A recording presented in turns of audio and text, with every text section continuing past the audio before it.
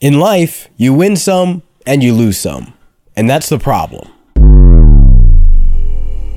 In the past, the manufacturers of slot gambling machines have been known to program small wins at random intervals to keep gamblers playing. Similarly, the designers of video games like Candy Crush have used the same random reward system to bait you to keep playing in anticipation of the next win. Because winning gives the feeling of alignment with life, and alignment creates the illusion of control.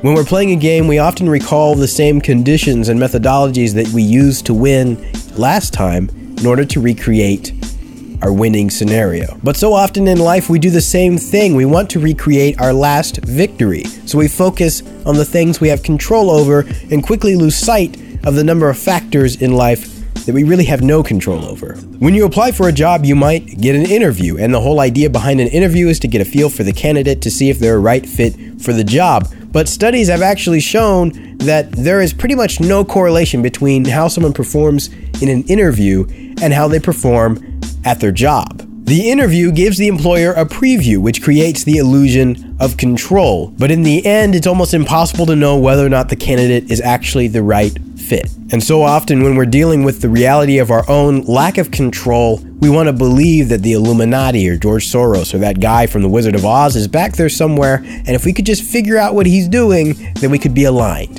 and we could control the outcomes. But what if we approached life differently? Control is attractive because it creates predictability, but a unique and unpredictable option is the definition of opportunity. So instead of trying to control based on what we understand, what if we started to embrace what we don't understand? Do you believe in something that makes sense of it all, whether that be God, science, the Illuminati? Do you think that there's something that if you follow it, you'll be aligned and everything will work out perfectly? But I'd love to hear your thoughts in the comments about this idea about opportunity, control, predictability, and random rewards. Sometimes life seems to just randomly hand us something that we didn't ask for. That could be good, it could be bad. Those things always reveal, to me at least, how little we really control. And if you'd like to see more of these videos, they come out every Friday. So go ahead and subscribe to our YouTube channel.